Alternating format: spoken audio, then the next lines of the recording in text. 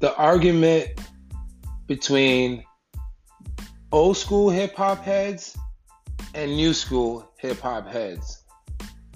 So now I always find myself at an interesting crossroads because of my age.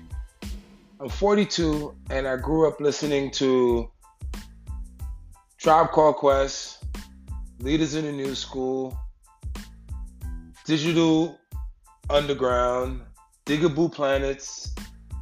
Damn, I could keep going. K Solo, Showbiz and AG, DITC, that's Diamond D, and these dudes, um, man, Wu Tang Clan. It just keeps going. Master Ace, um, fucking, what's this other guy who's awesome? Shit.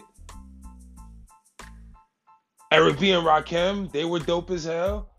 Like, I mean, unquestionably, 90s hip hop, even 80s hip hop was just amazing. Like, it was awesome. It was a different time in the culture, it was a different time in everything. Economics were different. You know, if you look back at those old videos, everybody wasn't wearing a lot of jewelry. Dudes had nice cars, but maybe when you got like Coogee Rap and Rakim, they started wearing more jewelry. Those dudes started to get a lot more drippy. And then you had like Showbiz and AG. They were still wearing like the African chains and everything like that, you know? Um, it was different. It was different. So when I hear the argument about old school hip hop having more value and credit than new school hip hop, I don't know. So I love old school hip hop. I love my era. You know, some of the best music. EPMD, Jesus Christ, EPMD is amazing. I could just keep going, but I'll bore you with that. I listen to kids like Lil Baby. He's dope. Moneybags, amazing. They phonetically say things differently. They ride the rhythm different. The producers are different. The influences are different. Chief Keef, I love Chief Keef. I first heard that kid, I thought he was amazing. His style, the way their analogies are different, their ad libs, amazing. Almost like a whole nother part of the song. They just added these dope little ad libs that make the songs just that much doper or hotter or whatever.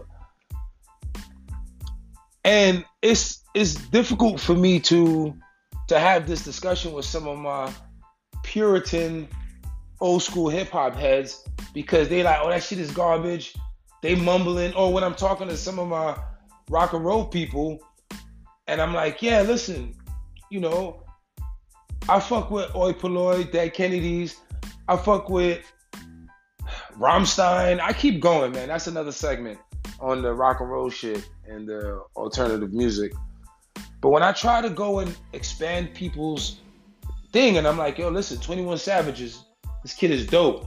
That monotone way of rapping is great. He tells a story in such a way that he doesn't have to add too many inflections to his voice. All he does is raise his voice just a little bit, and it sounds good because you're used to him rapping in one tone. And they're like, nah, what is he saying? He's not saying nothing. I'm like, no, he's saying a lot. He's talking about his perspective on things. He's talking about his affiliations, things that go on within his affiliations, circumstances, and all these different obstacles that they have to overcome. He's talking about a lot. But you're too caught up with reminiscing on what was instead of catching up with what is now. So I understand when the young kids, they get upset and they be like, yo, these old heads, they stuck in that old shit, and you know, they not this and they not that, and I remember Kodak Black. He said, Kodak Black said, I don't want no old people around me. You stink. You dress funny. He said, if you 35 or some shit, I don't want you around me. And I think that was the time when him and Sticky Fingers got into some argument and some bullshit, and he kicked him off his bus or whatever. But you gotta, I mean, I don't assess, and I don't think anyone should assess generational music with such a limited scope. Lil Uzi Vert. Lil Uzi Vert is probably one of the more creative kids of this generation. This kid, forget that he's rapping and he's adding small accents to the way he raps in order to just give his shit a whole nother inflection, and that he sings just enough to make his shit hot. His analogies and his referencing, dope. I mean, the kid knows how to use his voice really well. So it's kind of like, how do you just discredit that? How do you just put that to the side and marginalize them when these are the new rock stars of today? Because they're able to, A, produce music really fast, but they're able to channel some of the shit, that emotion that rock and roll used to channel, but only be considered, you know, that's for the white kids, or that's for the weird kids who's into that type of shit.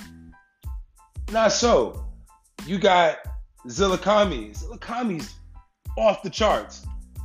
This kid sounds like Marilyn Manson started, like Marilyn Manson joined blood and then just wild out, because he has a really good tone in his voice when he's doing his rap, screaming rap shit. Because he came up with Tekashi and all those kids when they started doing that. And people listen to that and they're like, oh, that's garbage. What are they saying? They just screaming. It doesn't make sense. But you forget that MOP made an album with Biohazard that was amazing. So all I say in what I'm saying is that you can't critique music from a time period and go, well, this is where it should stay. There'll be no evolution in music, especially hip hop. These kids come up with a whole, they create languages almost. I love this shit. When I listen to Young Dolph, he makes me reminiscent of when I used to trap and when I was out there. But I mean, I wasn't on that level or the way they talk about it.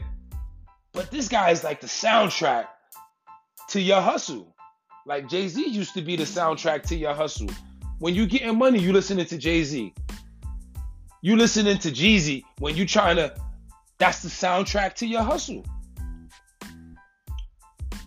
So to pigeonhole hip hop and go, well, it should only sound like this, or it should only sound like that, you know, is retarded.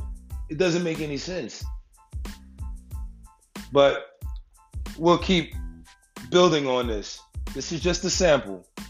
We're going to go into lyrics for lyrics and really understand how this new reference analogy style of rap has expanded the platform and made it into the superstructure it is today. Peace.